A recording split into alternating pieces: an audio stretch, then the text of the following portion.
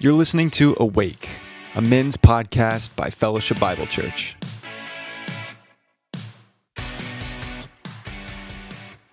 What's up, guys? Welcome back to the Awake podcast, Season 3.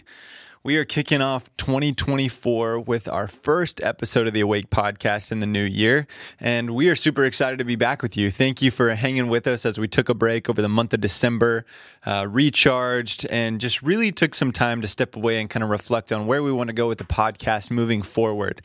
You just got me today. I'm your host, Liam Weingartner, looking forward to beginning this conversation in the new year with you. But before I do that, I want to share a few announcements of things that are coming up for men's ministry that we want you to be involved in, that we want to invite you into. So, especially if you're listening to this at the beginning of the month, I want to let you know about our men's breakfast that's coming up on Saturday, January 13th. Speaker Fred Perry, who is an author of several Bible studies, including Walking with Thessalonians, Walking with Matthew, and several others, and also who is very involved in the Columbian Men's Conference that has speakers such as Tim Tebow, Levi Lusko, and many others. He's going to be joining us.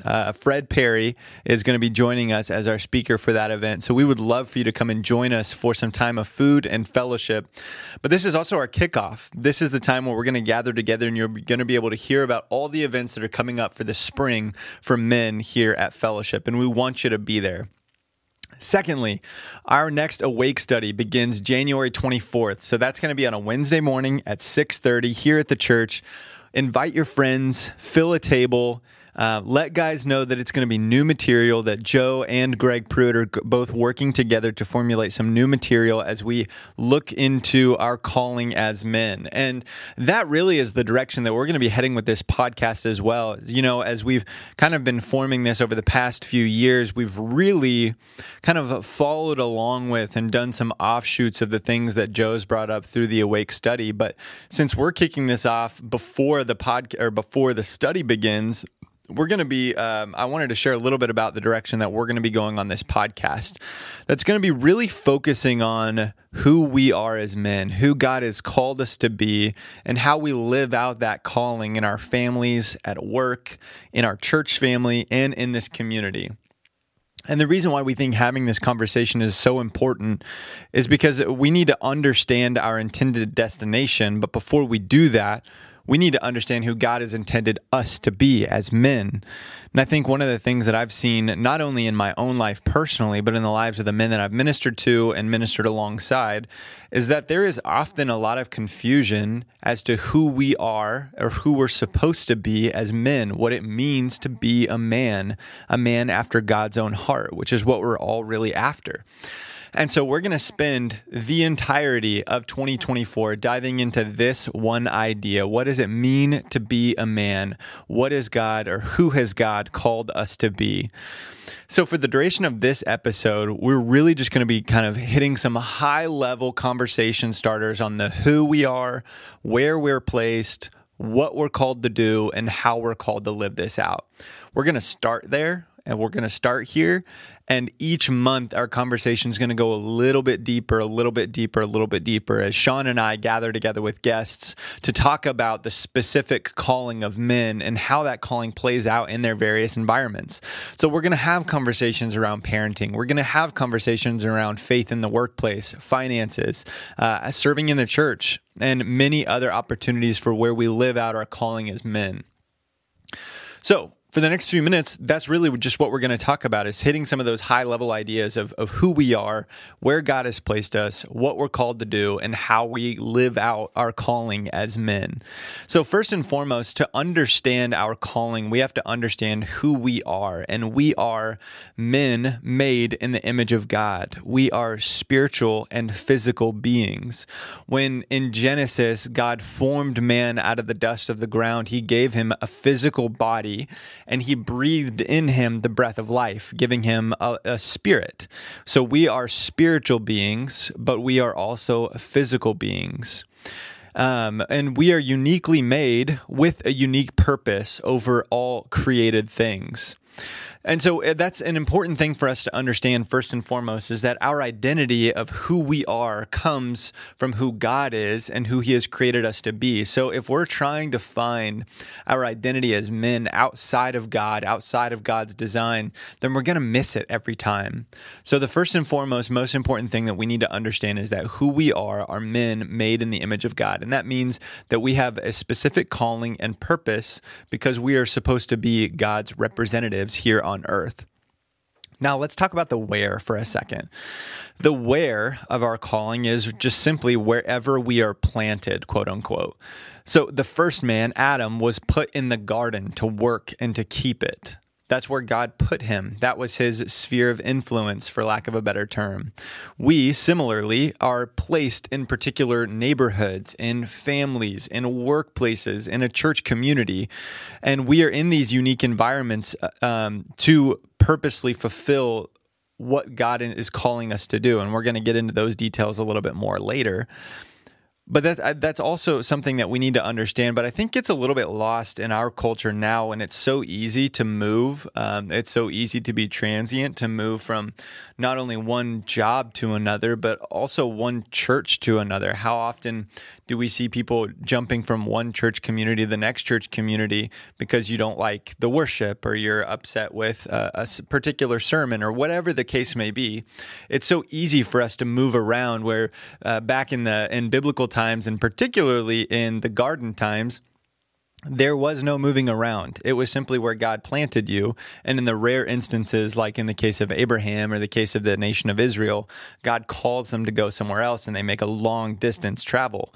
But I think it's important for us to recognize the where that God has planted us, because it helps us to gain a little bit more of a perspective of what our sphere of influence is, or what our responsibility is. So what are we? Adam was commissioned by God to rule over the created world. Starting in the garden, he was called to grow and to cultivate, to be fruitful and multiply and fill the earth with the glory of God. Like, that was his calling. He was called to be a leader, called to be a servant. Though we may not be gardeners in the same way, and obviously sin has tainted the world, so leading and serving are not without struggle.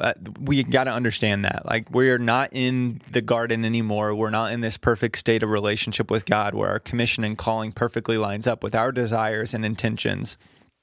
But in a nutshell, our calling is still the same: to lead and to serve wherever God has placed us. But then we're going to talk about how to do that more practically. And this is where there's two words at the beginning of Genesis, in Genesis 2:15, that I think are going to be something that we really spend a lot of time at nailing down on, that have been incredibly impactful to me personally, as a man, as a husband, as a new dad, as I reflect on who I am supposed to be as a man, or how I am supposed to live out my masculinity, my manhood in a sense. And it says that when God placed Adam in the garden, he placed them there to work and to keep it. We have been created by God, placed in our unique circumstances as servant leaders to work and to keep for the glory of God. This is the foundation of manhood. So what does it mean to work and to keep? It's this idea that we're going to explore in greater detail throughout the course of this year, but suffice it to say that our aim as men, wherever God has placed us, should be to build up, to nurture, to cultivate, to create. That is the sense of what it means for us to work. Let me repeat those words. What it means to work for God is to build up, to nurture, to cultivate, to create, and then to keep carries with it the idea of protection and sustaining, of watching over and caring for all that is in our charge. So when we look back and reflect on the where that God has placed us, that's where these specific nuances of what we're supposed to do really start to get fleshed out. When we look at the family God has placed us in, when we look at the children he has provided to us, the spouse that he has provided to us, the friends that he's placed us around, our classmates, our workmates, our church community, it's here that we start to see, okay, Lord, this is the place that I'm at. What does it look like for me to build up in this context? And then what does it look like for me to cultivate, sustain, to protect, and to watch over the growth that you have provided in these spaces? we are to take on this kind of identity of a gardener, of a farmer, of a worker of the ground. And I love that Paul carries on these images even into the New Testament as he talks about preaching the gospel, that he plants, Apollos waters, but it's God who gives the growth. And men, this is what we are still called to do, to plant and to water seeds in all of these environments that God places us in, and entrust him with the growth, and trust him with the fruits, and trust him with the results. But for us as men to simply be faithful wherever God has placed us. So this is going to be our focus for the new year as we really drill down on what it looks like for us as men to work and to keep as servant leaders of God in the neighborhoods and the families and the workplaces that he has put us as image bearers of the one God.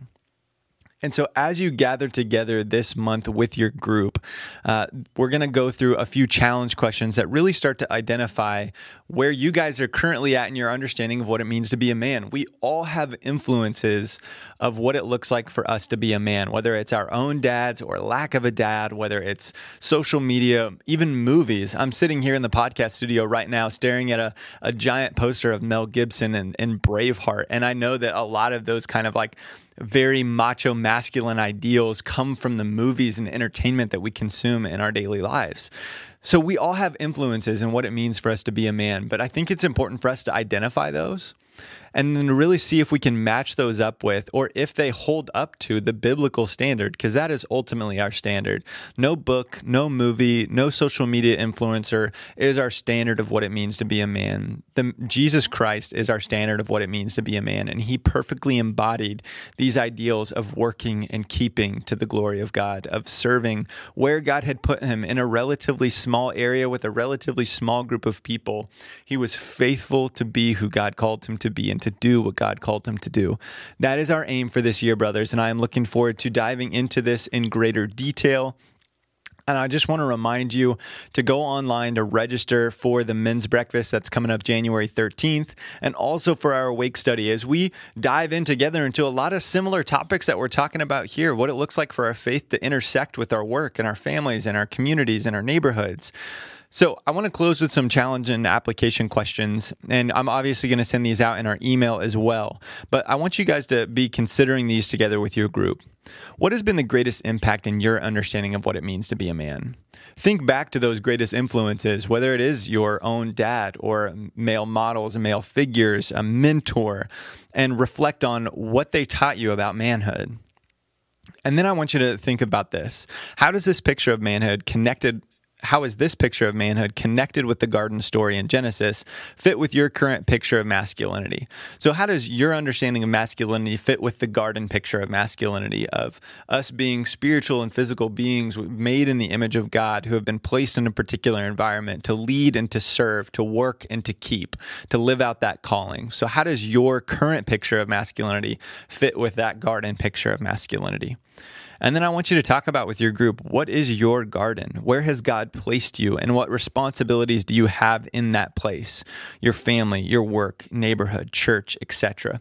Reflect on that together, because it's going to be important over the course of this next year that we keep this in front of our minds, in front of our eyes, that we're always circling back to, okay, what is this?